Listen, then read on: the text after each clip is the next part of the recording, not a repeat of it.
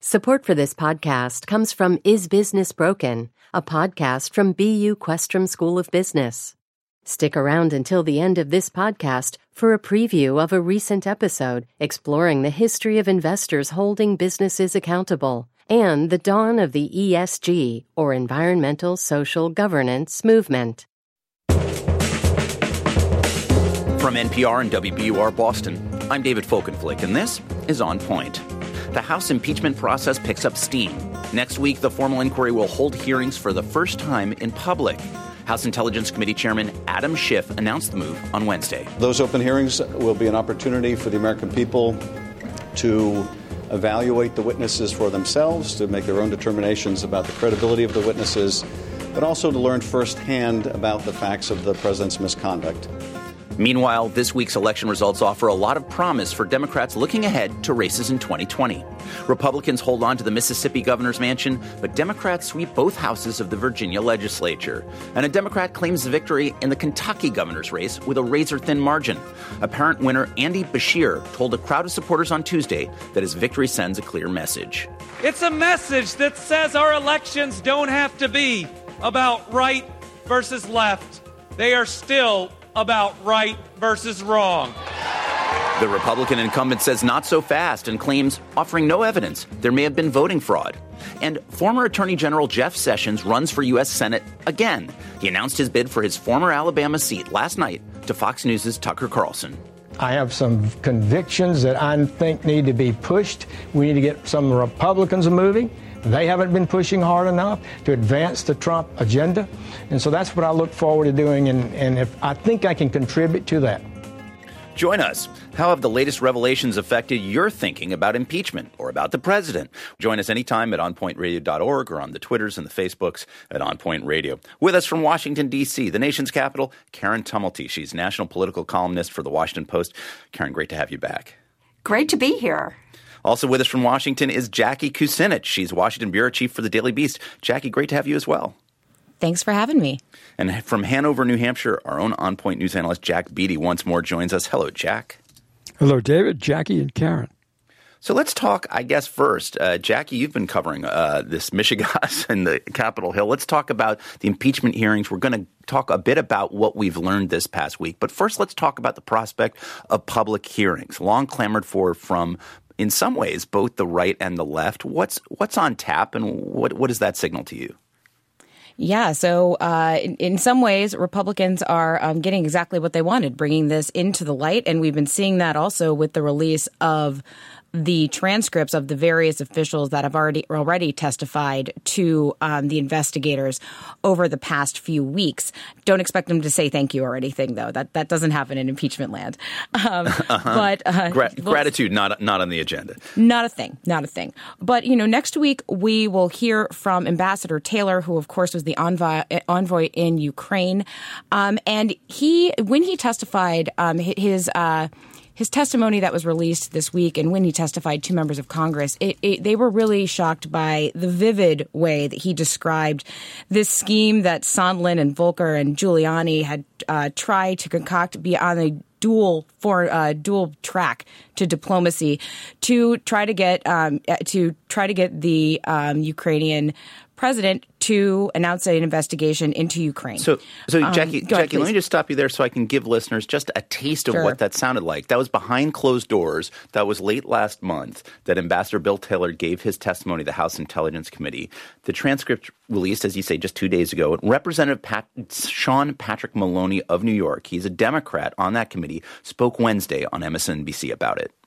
Ambassador Taylor chose specific words. He said this was about political gain. This was about advantage in a political campaign. So my questions were designed to get at exactly what he meant. He didn't say investigations. He didn't say just Burisma. He made crystal clear that he knew that there was a quid pro quo being demanded. He puts it together very clearly. A quid pro quo that would benefit the president personally, politically, and it's wrong. So, Jackie, that gets at a little bit of what you're trying to convey there, that this is significant testimony, you think? Right. And they believe that he was such a good witness, and his testimony was so convincing that it may move the needle, perhaps with the public, because a lot of this is a public campaign, and to get the American people on board with a potential impeachment of the president. We will also hear from Deputy Assistant Secretary of State George Kent on Wednesday. And then finally on Friday, the former ambassador to Ukraine, Masha Yovanovitch, who several of these witnesses have testified was pushed out in part by Giuliani and others, will testify on Friday. So it's going to be a very full week. Jack Beatty, the most recent transcripts came out just yesterday about George Kent. He's an assistant secretary of state. Presumably, you think of someone as probably pretty, loyal to the Secretary of State, Mike Pompeo, and the administration. What struck you about what he had to say?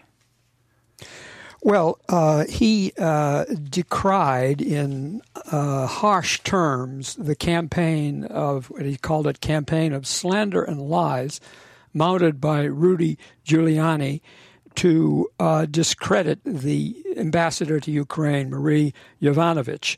And he went on to say that as a career diplomat who has seen how in abroad banana republic practices of using the power of government to prosecute your political enemies, he was incredulous to find himself in the middle of something like that in Ukraine. That, in other words, the president was trying to use the power of the Ukrainian government, in this case, to prosecute his political enemy, Joe Biden.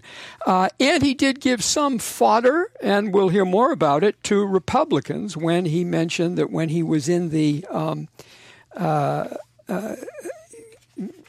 Obama administration, because he's been a diplomat for a long time, he warned the State Department about the Hunter Biden's role in Burisma. He raised the question, and I raised my concerns that I'd heard that Hunter Biden was on the board of a company owned by somebody the U.S. government had spent money trying to get tens of millions of dollars back, and that could create the perception of conflict of interest. He then says, the message that I recall hearing back was that the vice president's son, Beau, was dying of cancer and that there was no further bandwidth to deal with family-related issues at that time. So the Republicans are seizing on that. So, Jack, from what I'm hearing from you, in some ways it's as though it's a reminder that citizenship is in some ways an advanced level challenge, in that we've got to keep two things in our head. There may have been legitimate questions to ask about the Bidens, and yet what this career diplomat, what this very senior State Department official was testifying to, at least in the private testimony that we've seen the transcripts of now, was that what he saw from Rudy Giuliani, the president's advisor, emissary, and lawyer, was completely inappropriate. And was completely circumventing the way in which diplomacy is supposed to work and how foreign relations are supposed to work. That's right. It was a sort of ad hoc, which is a Latin way of saying chaotic and possibly shameful effort to run American policy on his own. With what connection with the president, we don't know. It's interesting. Washington Post today says the new Republican defense is we're going to throw Giuliani, Sondland, and Mulvaney under the bus and say they did this all on their own. President had nothing to do with it. So, Jack, we'll get back to the question of the Republican strategy maybe after this first break. But Karen Tumulty, I want to bring you in to talk a little bit about a name that Jack just mentioned, Gordon Sondland. He's the ambassador to the European Union, someone whose words don't always make world headlines, right? And yet we've been paying very closely attention to him and parsing what he's had to say exceptionally closely because of the revision to his testimony. What did we learn from the ambassador this week about what he had said in previous weeks? Well, and the ambassador's loyalty to Donald Trump is not in question here. He was a major campaign contributor. And there was why is the EU ambassador even involved in the Ukraine? But he suddenly decided this week, before the transcript of his testimony becomes public, to change it on a very, very key point where he said, oh, yes, I suddenly remembered I did tell a top aide to the Ukrainian president that, in fact, there was a quid pro quo, that there would be no military aid without opening this investigation into the Bidens, which is a pretty important change. And it suggests that, the most likely explanation for this is he suddenly realized that he might be headed for a perjury charge. I mean, there have been a parade, Karen, of other witnesses coming forward and saying, by the way, we saw this as a pretty explicit quid pro quo. Exactly. And it's the, great irony here was, the president keeps saying, read the transcript, which he's referring to it's not a transcript, but the notes from his own phone call with the Ukrainian president, which I think a fair reading suggests that, yes, there was a quid pro quo in there. But now, every time you hear the phrase read the transcript, you realize it's plural, read the transcripts, because there is a very, very consistent picture emerging here. Jackie Kucinich, I want to briefly, before our break, we don't have a ton of time, but I want to talk about the question of the whistleblower. There's been a push among Republicans to consider naming him. At a rally in Lexington, Kentucky with President Trump on Monday, Republican Senator Rand Paul of Kentucky pressed the media hard to reveal the identity of this whistleblower. We also now know the name of the whistleblower. The whistleblower needs to come before Congress as a material witness because he worked for Joe Biden at the same time Hunter Biden was getting money from corrupt oligarchs. I say tonight to the media, do your job and print his name. Now, Jackie Kucinich, we got about 40 seconds left. The president's supporters are saying somebody accused has the right to face his accusers. On the other hand, the point of whistleblower laws are to protect the identity of those who bring forth problems that were set out by the whistleblower and then reinforced by some of these witnesses. Right, and to keep them safe from intimidation. Rand Paul in particular, it's interesting because he's someone who's advocated for whistleblower protections in the past. And it's not just him. If you read these transcripts, you see Republicans have a concerted effort to name him during those as well. And how common or how appropriate is that? It's inappropriate. I think any experts in security and whistleblower protections would say that this isn't okay and have said. We're talking about the week's top news. You can join our conversation. I'm David Folkenflik, and this is On Point.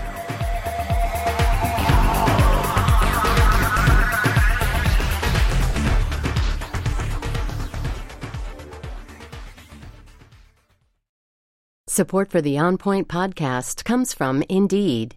If you need to hire, you need Indeed. Indeed is your matching and hiring platform that lets you find candidates fast.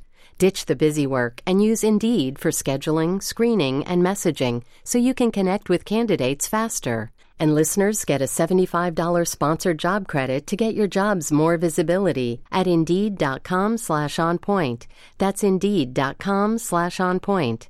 Terms and conditions apply. Need to hire? You need Indeed. Support for this podcast comes from Is Business Broken, a podcast from BU Questrom School of Business. Listen on for a preview of one of the episodes. ESG, or environmental social governance, challenges businesses to think beyond the immediate bottom line. But before ESG, the Balanced Scorecard did something similar. Questrom's Eddie Riedel explains. The big thing that was groundbreaking about the Balanced Scorecard is really this idea to move beyond thinking about financial statements, which everybody had thought about since the 1920s, right? That was kind of the gold standard for how to evaluate a company and its performance. And the Balanced Scorecard's big insight, I think, was to get companies internally to think about, well, what if you don't just focus on financial measures? There are other things that are going to affect your performance, and maybe they won't affect them today, but they're going to affect them in the short term, midterm, long term. Building in those other criteria, those other dimensions, and explicitly linking that to your strategy, to how your company is going to operate, what kind of big decisions it's going to make, that's really what the big insight of the Balanced Scorecard was meant to do. And at the time, right now, it doesn't seem particularly revolutionary. It seems kind of obvious. We've been stuck in the ESG movement for a while, and thinking about linking these things to corporate strategy seems pretty obvious. At the time, it was a pretty big, whoa, kind of moment. Find the full episode by searching for Is Business Broken wherever you listen to podcasts, and learn more about the Mehrotra Institute for Business, Markets, and Society at ibms.bu.edu.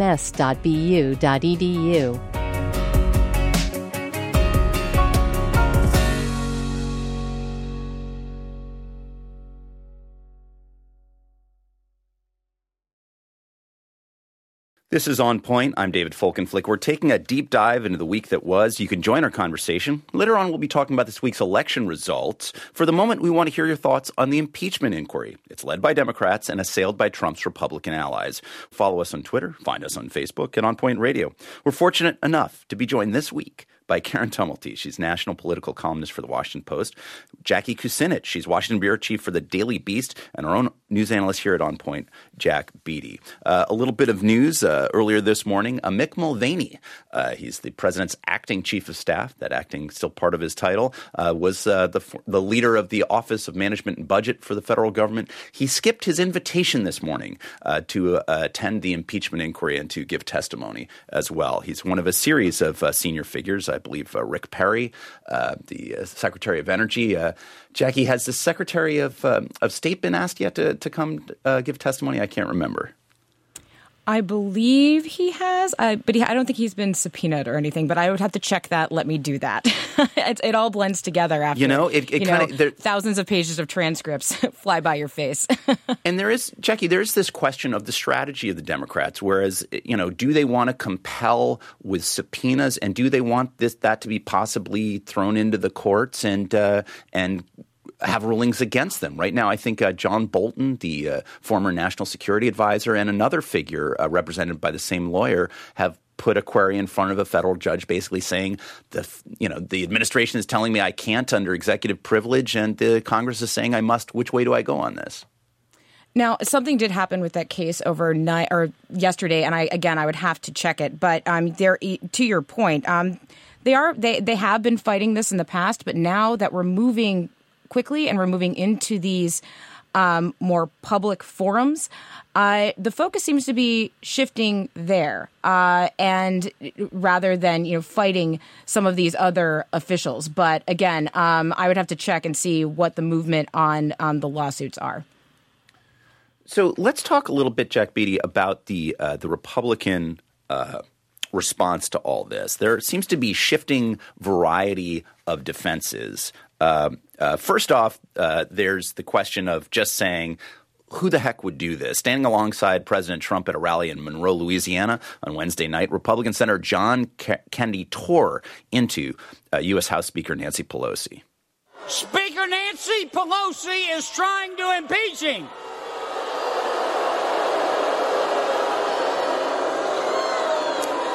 I don't mean any disrespect, but it must suck to be that dumb.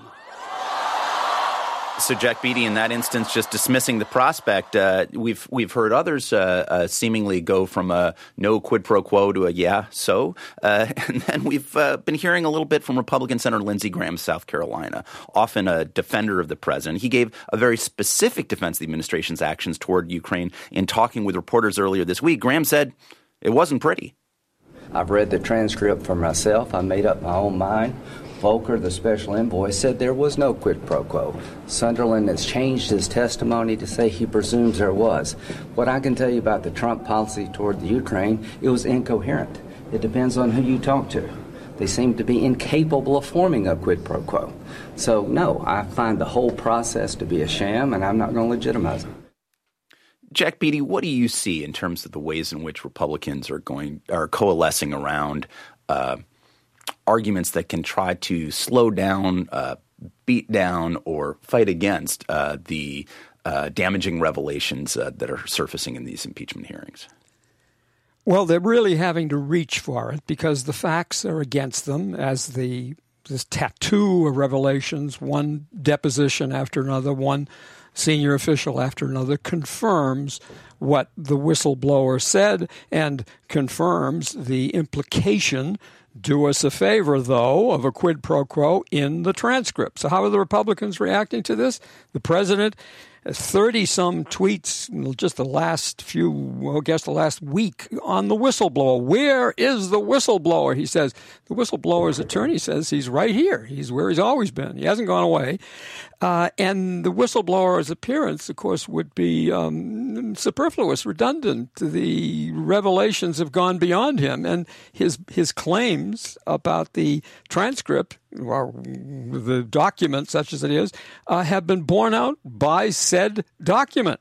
The president has a third tweet vein where he speaks of it. He says, something happened, but it wasn't, quote, an impeachable event. And I think we're going to hear more of that questioning, of that line. Maybe I was acting a little bit like a real estate mogul and so on. Of course, he wouldn't even go that far. But it's not an impeachable event. Of course, the Democrats reply by saying, well, the Constitution speaks of treason, bribery, and other high crimes and misdemeanors. Extortion, which is really what a quid pro quo amounts to, looks like bribery of a foreign official. So the president's going to have trouble with not an impeachable event. And if he looks for help to the House Republicans, the transcripts don't show them as great sleuths. This is not Perry Mason, as somebody said. They have talked about, what are their questions dealt with? Conspiracy theories. The Bidens, George Soros, the Clinton Foundation, Hillary Clinton, the deep state, all of that. And then questions like this to Ambassador Yovanovitch. Ambassador Yovanovitch, do you believe that it's appropriate for your opening statement to be provided to the Washington Post? That is a paradigm of the pathetic. If that's the kind of thing they're doing, it may do them good on Fox next week, but if that's the caliber of their questioning, it doesn't seem like it's going to be very persuasive to members of the public who are persuadable. Karen Tumulty, we just heard their clips from two Republicans in the Senate. Are you seeing different defenses from those in the House who are trying to create obstacles they can find towards the president's impeachment in the House before it even goes over to the Senate? Is the party unified, or are there different tactics from different clusters, I guess is what I'm asking. Well, I agree with Jack. One of the more disturbing things is seeing the House Republicans sort of throwing in all these bizarre, far-fetched conspiracy theories. I think it's pretty clear now where things are headed in the House. And by the way, the direction of public opinion on impeachment is also pretty clear. Since July, it has, we now have a plurality of Americans saying in many polls that they would not only like to see the president impeached, they'd like to see him removed from office. So I think that the House Republicans are kind of incapable at this point of mounting a true defense as this rolls forward. So they are just going to sort of throw as many kind of peripheral things at it as they can, including asking Marie Yovanovitch things like, why is your nickname Masha? Just really bizarre sorts of things. Just sort of throwing implications out there without without seeking truth, even if it's truth that might benefit the administration. Exactly. I think back to the whistleblower. It does seem as though, in some ways, I'm interested in where he or she stood in government. At the same time, with the protections Jackie was talking about earlier, there are reasons for that, and there have been so many other people coming forward and testifying. It seems as though it's almost like an issue for early October rather than for mid-November. I want to take a call now from Alburnett, Iowa. I hope I've rendered that right. Dave, thanks for listening. Thanks for calling in. What's your thinking about what you're seeing play out in front of you? Hi, David. Huge fan of the show. Lovely. Daily listener. And yeah, right out here in the middle of the cornfields of Iowa. Alburnett, you did just fine with that. So fantastic. My feelings on this impeachment are twofold. I think, A, they should wrap it up. I mean, really kind of move it along. I think they're going at a pretty good pace, but I think the guy's going to get acquitted in the Senate, and we're going to have to beat him in the ballot box in 2020. That's my first point. My you're a Democrat. Point is Congress. I'm a Mayor Pete Democrat. That's gotcha. Correct. Go ahead. And, I also think that the Congress needs to wrap this up because they don't seem to be able to do anything that's really needed in my neck of the woods out here in rural Iowa, which is the UMCA, trade, prescription drugs, things that they simply can't get done. I mean, USMCA, which we need badly, has been sitting in the Speaker's desk for a better part of a year. The EPA regulations on renewable fuel standards and giving all the waivers for ethanol need to be dealt with, and it doesn't seem like they can do anything. And so on that point, I'm getting weary. When you say the UNCA, can you share with listeners, when you say UNCA, what are you referring to? The United States-Mexican-Canada Trade Agreement. Oh, I'm sorry. Yes, of course, it's sort of the new NAFTA, as it were. No, don't apologize. Yeah. We're happy to have that. So Dave, I appreciate your call and I appreciate your insight. Karen Tumulty, we're going to be getting to the election questions after the next break. But at the same time, the Congress is wrapped up in this, right? There's not a lot of mental space to do split screens, as they talked about during the Clinton years, to get other stuff done. Speaker Pelosi makes a public. Karen, go ahead. Well, and it's interesting that every time you hear Speaker Pelosi these days, she will begin her presentation by talking about all the things that the House has passed that are stalled in the Senate, and also the things like doing something about prescription drugs, which they would really like to make some progress on. So despite Senator Kennedy's aspersions about her intelligence, I think Speaker Pelosi very much realizes that this election is also going to have to be won on the issues. Jackie Kucinich, a couple other developments this week. I want to get to some of them. First off, I guess I want to acknowledge there was this development where it turned out that the Attorney General, Bill Barr, had been asked by the president, according to New York Times, Washington Post, other outlets, had asked by the president to hold a public press conference essentially exonerating him from the quid pro quo, which he seems to kind of have done, at least in terms of any campaign finance violations on paper. But he didn't want to hold a press conference doing it publicly. What does this say about the president's desires in this direction, and what does it say about the relationship the president has with his attorney general at the moment? Well, it certainly doesn't seem like something that would be out of character. I mean, let's not forget what Bill Barr did during when the Mueller report first came out. He came out with this very short statement that essentially mischaracterized what the actual full report said and took the narrative in a completely different direction with the American public. So he's played defense, I guess, for the president in the past. Now, on this Ukraine situation, the Justice Department broadly has tried to sort of distance himself from this. Now, they did issue a statement initially saying that part of this was reviewed by Justice, and they decided that nothing was wrong. I'm paraphrasing, of course. But in other ways, when Mick Mulvaney had that press conference a few weeks ago and mentioned DOJ said, no, we don't have anything to do with this. So you are seeing on this particular issue, there seems to be a step back. Now, the president is denying this. The president doesn't tell the truth a lot of the time. So on issues like this, and it's usually borne out by reporting later on and in this reporting now. So we have to take that for what it is. But and it doesn't seem to have damaged their relationship yet. But certainly the fact that Justice does seem to be not as inclined is interesting, to say the least. There seem to be other frustrations for the president. There's a book out by this anonymous White House aide, which doesn't have a lot of specifics, but sort of talks atmospherically about what life was like inside the White House, sort of indicating the president is juvenile, unpredictable, and destructive.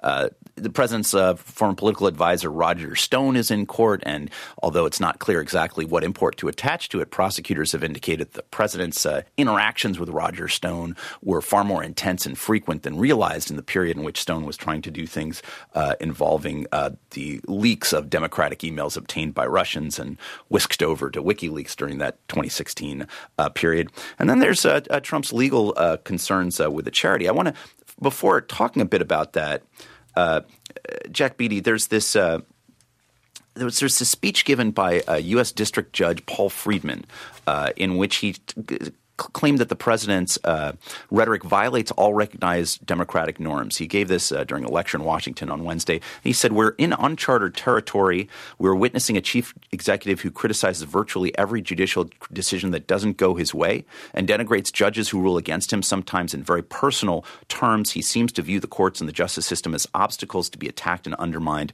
not as a co-equal branch to be respected, even when he disagrees with its decisions." And Jack, this comes in the same week that, as it turns out, a state judge ruled that the president had to give $2 million to various charities and shut down his foundation, acknowledge essentially wrongdoing and diverting charity funds for his own uses. And basically to say you're not going to create a new charity unless it's under official watch in so doing. What does it say to you, Jack, about the moment that we're in where the judiciary is ruling on the president in a variety of different forums at a time at which he's attacking that institution itself, according to this federal judge? Well, it's a good moment for the judiciary. They're stepping up. The separation of powers really requires that. And it'll be put to the test in the Supreme Court shortly with a couple of important decisions that the Roberts Court will have to make about the admissibility of various presidential submissions, his tax returns, whether they can be released to the New York prosecutor. So we're going to find out how the Supreme Court reacts. But this judgment on the charities, there's just one thing I just want to mention here. We all remember early in the 2016 campaign, the president refused to appear on Fox News. It was a Fox News debate because one of the moderators had asked him a question that embarrassed him, and he didn't want to have to do that again. And he said, "I'm going to hold a rally instead in Iowa, and I'm going to raise money for vets." He held a rally. He said, "I raised $6 million for vets, and it's going to go to the vets." And by the way, we got a list of the vets groups that are going to get it. You can get it after the rally and so on. And now it comes out that he didn't raise $6 million. He raised $2.8 million, and instead of going to the vets, that went to his campaign. That's about as low a deal. This is a rich man, right? And he's making a big deal out of doing this for the vets. And he did it for his pocket, for his campaign. Let's give Karen's colleague David Fahrenthold a lot of credit for bird-dogging that and figuring out where the money went and where the money did not go. Up next, we're going to be taking a look at this week's election results from Virginia and Kentucky, and we'll be checking in with the 2020 presidential race as well as the implications for races around the country. I'm David Folkenflik, and this is On Point.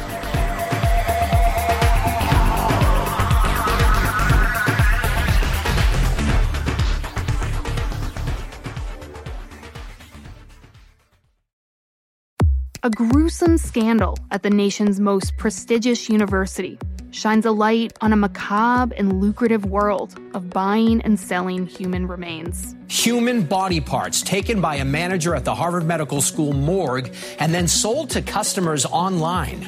So my first skull is right there on the top shelf. That's my first and my favorite. I'm reporter Allie Jarmanning, and this story raises some tough questions. How should we treat the dead? And who gets to decide? There should be some middle ground where we treat deceased tissues differently than we treat old refrigerators. This is Postmortem, the Stolen Bodies of Harvard, a new season of WBUR's Last Scene. Listen and follow Last Scene wherever you get your podcasts.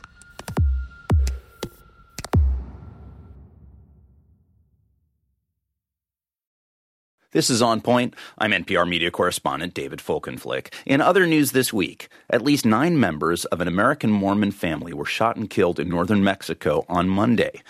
Authorities suspect the women and children were victims of a territorial dispute between rival drug cartels. Over 400 people serving low-level drug and nonviolent offenses were walked free from Oklahoma State prisons on Monday. Lawmakers are calling it the largest single-day commutation in U.S. history. Also, French President Emmanuel Macron says the NATO alliance is suffering from brain death, accusing Trump of undermining it by going his own way on Syria, Turkey, and the Kurds. You can join our conversation. For listeners in Virginia or Kentucky, did you cast a vote in this week's big state races? What's your take on the results? What are you thinking about how the 2020 race stands? Follow us on the Twitters and Facebook at On Point Radio. I'm speaking this week with Karen Tumulty. She's national political columnist for The Washington Post, Jackie Kucinich, Washington bureau chief for The Daily Beast, and On Point's own news analyst, Jack Beatty. Karen, let's start with you in your backyard. Let's talk about Virginia. That's a state that had been considered a bellwether state. On Tuesday night, the Democratic governor of Virginia, Ralph Northam, declared victory for his party there. I have one question for you. Do you all like the color blue? I said, do you like the color blue? Because I'm here to officially declare today, November the 5th, 2019, that Virginia is officially blue. Congratulations. Karen Tumulty, is he right? What does that say? It is extraordinary how quickly, at least in political years, Virginia has gone from being a very red state to a very blue state, with only a brief pause as a true bellwether swing state. It started at the top of the ticket. Virginia went from between LBJ and Barack Obama. It did not vote for a single Democrat for president. It voted Republican again and again and again. And it has not voted for a Republican since then. And we also then saw gradually over the next few years, the statewide offices all started also going Democratic. But with the flipping of the legislature, both houses Tuesday night, it is just top to bottom a Democratic state. And there are a couple of things that I think are really interesting here. One is the degree to which this has been, self-immolation on the part of the Republicans. As the state changes demographically, they have actually been going further and harder right. Whether it was the transvaginal ultrasound bill that they tried to pass a few years back on abortion, or as recently as this year, after a mass shooting that saw a dozen people killed in Virginia, they adjourned a special session to deal with gun control after only 90 minutes. They wouldn't even look at things like expanded background checks or red flag laws. So the tide is rising, and the Republicans keep swimming into it. And the second thing that I am really struck by in Virginia is the activism of women. You have seen a lot of these offices. For instance, last year in the state legislature, they flipped something like 15 House seats from Republican to Democrat. 11 of those were done by women candidates. The gender gap in Virginia is just enormous these days. So this is a political transformation, I think, that has been very much led by women in Virginia. Jack Beatty, I want to turn attention a little bit to another Commonwealth, right? There's Commonwealth of Virginia, now the Commonwealth of Kentucky, and a couple of elements of that. First, let's talk a little bit about the actual result. You had the current governor, Matt Bevin.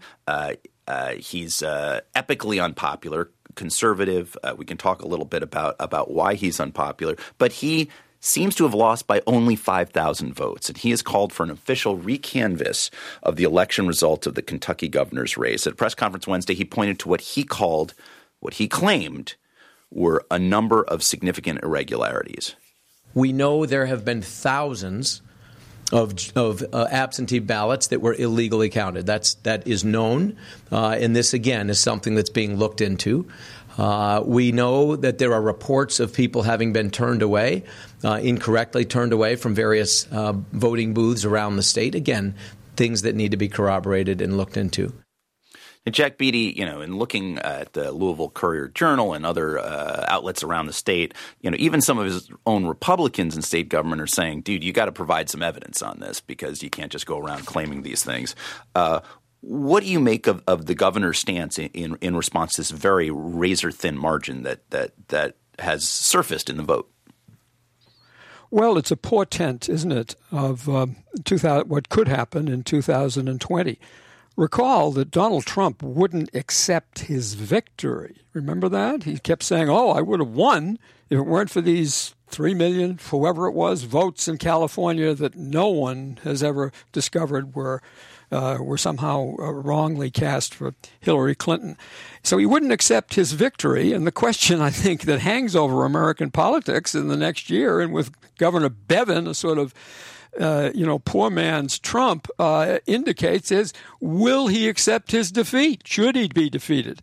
I think that's the real significance of what we're seeing here. And I'm glad, actually, to see these Republican lawmakers, I'm reading in a Kentucky paper here, basically saying, Governor, put up or shut up. Show us this evidence or of fraud or whatever it is, or accept the results.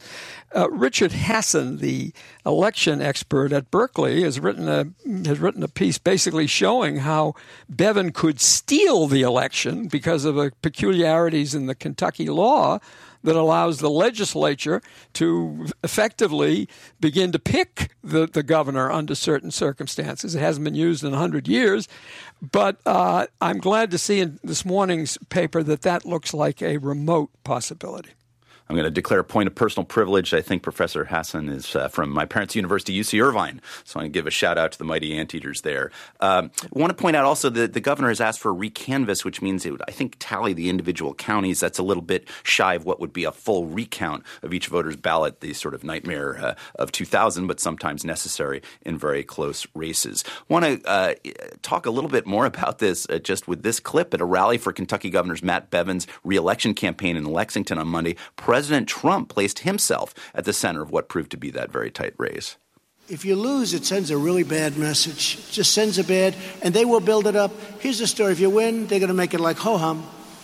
And if you lose, they're going to say Trump suffered the greatest defeat in the history of the world. This was the greatest. You can't let that happen to me.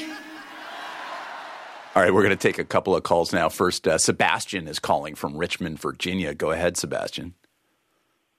Hi. Yeah, I wanted to talk about how impeachment really didn't seem like an issue that was relevant to, I guess, more swing voters and independent voters in Virginia and Kentucky. I know the Kentucky governor focused more on health care, and in Virginia it was very much largely focused on gun reform. And I was curious whether you think that this will continue on as a strategy for Democrats, particularly into 2020 Senate and House races. I think that's a great question to throw to part of my panel. Thank you, Sebastian, for that call. Jackie Kucinich, how big a deal is impeachment? How big a national thing? Was President Trump right? Should we look at Kentucky through that prism? Mississippi's governor-elect Tate Reeves is a Republican. He might have won from a slightly smaller or somewhat smaller margin than Republicans win in Mississippi, but he won handily. How much are these federal national races, and how much are they kind of specific to the issues in front of the voters right there? Well, I think if you ask President Trump now, he wouldn't want to view Matt Bevin through the impeachment prism because Matt Bevin's attempt to nationalize that race and to make impeachment an issue didn't really work out well for him. And I think most smart people would say that's because Matt Bevin was so unpopular that the president couldn't haul him out of the hole. I was in Ohio a few weeks ago and talking to Democrats and Republicans, and impeachment really wasn't coming up yet. Now, once this becomes, the main event in Congress, and once this is something that, it's the only thing coming out of Washington, I would imagine you have more people engaged. But, on the ground, I was hearing a lot more, frankly, about climate change and healthcare, which I know we've probably heard from a lot of folks who've been out in the country, than impeachment at this point. All that said, I think for some, and you're hearing this from some of these Democrats that are in districts that Trump won in 2016, they're concerned. And as much about the impeachment taking over, as much as about the last caller, what he was saying about some of the other issues that they need to move through Congress to have a something to run on, something like the trade agreement, something like prescription drug reform. There is concern that impeachment would overtake something like that, where these folks could show that they didn't go to Washington just to run up against President Trump. Looking further south, let's go to Alabama for a moment, Jackie Kucinich, and talk about Jeff Sessions, the former Alabama senator, the possibly future one. He's entering a crowded field. Doug Jones, a Democrat, won against the controversial former state chief justice down there, Roy Moore. Controversial because he was accused of basically sexually assaulting underage girls during that last race that Moore ran. And yet, Sessions comes back from Washington, from the Justice Department, where he had been Attorney General, kind of a humbled figure, it seems to me. What does he look like as a candidate for next year? I don't know Shakespearean or what it would be in a literary comparison, but Jeff Sessions had stayed in that seat and not become the Attorney General. He probably would have been there for as long as he could possibly want it. And now he has to fight for it. He was the first I believe he was the first senator to endorse President Trump, or then candidate Trump, and was with him throughout the entire campaign. But his, original sin in Trump's perspective of recusing himself from the Russia investigation just shattered any trust and, in that the president had in him, and ruined that relationship. And the president still hasn't let that go. This morning, he was asked whether he would campaign against Jeff Sessions, and he said, "I won't, but we'll see how it goes." And then he said something to the effect of, "There's some stiff competition." So while Sessions has a war chest, he has universal, I'm sure, name recognition in the state. He's finding himself, this could be a battle if Trump decides that maybe he does want to have someone else in there and doesn't want Jeff Sessions back in Washington. Which is fascinating given how tightly, as we heard at the top of the hour, Sessions is wrapping himself around the Trump agenda as he tries to present himself to voters. This obviously a seat seen as probably one of the most vulnerable ones for Democrats, even as they hope to possibly regain the Senate. Speaking of Russia. He's one step behind holding a boombox outside of the White House. I'll say anything. Say Alabama, I guess. Say Alabama. Say y'all. Say y'all. Meanwhile, speaking of Russia, Trump tells reporters this morning he's considering visiting Russia in May. Putin invited him to attend and observe the May Day parade. It's worth noting that the May Day parade inspired Trump's musings to Defense Secretary Jim Mattis at the time and others that he wanted a similar military-style parade down Pennsylvania Avenue in Washington, D.C. So far, that has not materialized. In the presidential race, looking ahead to 2020, Karen Tumulty, Beto O'Rourke has exited the scene, and Michael Bloomberg, the former New York mayor, the media magnate, the billionaire whose fortune wildly dwarfs that of the president, is noodling around with the idea of entering the presidential race. He's filing papers in Alabama to register for that state's Democratic primary because the deadline is rushing toward him, and if he's going to do it, he's going to have to be submitted there. Karen, I mean, in some ways, what problem is Mike Bloomberg solving that he just thinks in this late moment he wants to enter this crowded field? Well, I know what he thinks he's solving. He had originally said that he would not run if Joe Biden ran because he thought that Joe Biden would be a formidable candidate and would take the kind of centrist sort of tack that Michael Bloomberg would prefer. But I think it's what he is saying and what you're hearing from a lot of Democrats is they are really getting scared by Joe Biden's weak performance as a candidate. And there is a great fear that the party's next nominee is going to be Elizabeth Warren. And so I think Bloomberg's thought, and this is a guy who's had this idea that he wants to run for president and never really gotten into it. He's been thinking about it for years, but he's essentially, trying to throw his body on the tracks to stop that train. But it's fascinating because at least if you look at Democratic voters, just to push back on that a little bit, polls taken by reliable pollsters for HuffPost, for The Economist, for Gallup, found that Democratic primary voters anyway are highly satisfied. They think they have two or more candidates who could defeat Trump. That's 71% of Democratic-leaning voters. 53% of Democratic or Democratic-leaning voters thought they were three or more candidates who could beat him. And you've got people like Klobuchar, Senator Amy Klobuchar, Pete Buttigieg, Joe Biden. There's some people on the Democratic center, right? So it's surprising. I mean, he's obviously a guy with a lot of money and great name recognition, but it's interesting to me that he thinks Is this a conversation that's happening on Wall Street and among media elites, or is this actually a conversation happening when you go to Iowa? Well, it's interesting, too, because at the Post this week, we had a poll come out that showed that we tested the top 5 names in the field in a hypothetical head-to-head against Donald Trump, and they all beat him handily. So, but you do hear this concern that as the primary moves forward and perhaps voters start looking a little more carefully at some of these candidates' positions on the issues, probably starting with Medicare for All, that maybe, these are candidates who couldn't beat Trump. I don't know if that's the case. That'll be the last word. Hearing from the president this morning, he said that there's no one he'd rather run against than Little Michael. He doesn't have the magic. The words we've been hearing from Karen Tumulty, national political columnist for the Washington Post. Thanks so much, Karen, for joining us. Great to be here. And thanks to Jackie Kucinich, Washington bureau chief for the Daily Beast. We appreciate you being here as well. Thank you so much. And our own On Point news analyst, Jack Beatty. Have a great weekend, Jack. Thank you, David. You can continue the conversation, get the On Point podcast at our website, onpointradio.org, and you can follow us on Twitters and Facebooks at On Point Radio. Our executive producer is Karen Schiffman. Me, I'm David Folkenflik. You've been listening to On Point.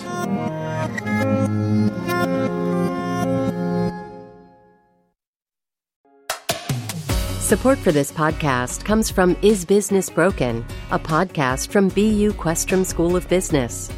Listen on for a preview of one of the episodes. ESG, or environmental social governance, challenges businesses to think beyond the immediate bottom line. But before ESG, the Balanced Scorecard did something similar. Questrom's Eddie Riedel explains.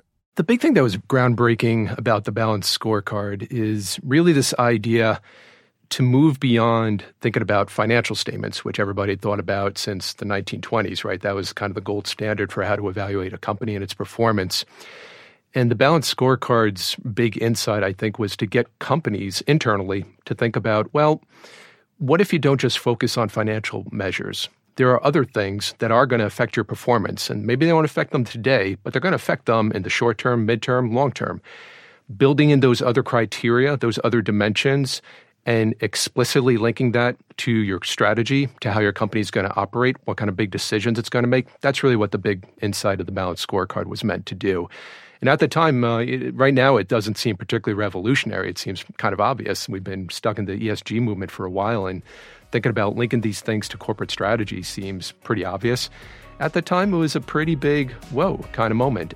Find the full episode by searching for Is Business Broken wherever you listen to podcasts, and learn more about the Mehrotra Institute for Business, Markets, and Society at ibms.bu.edu.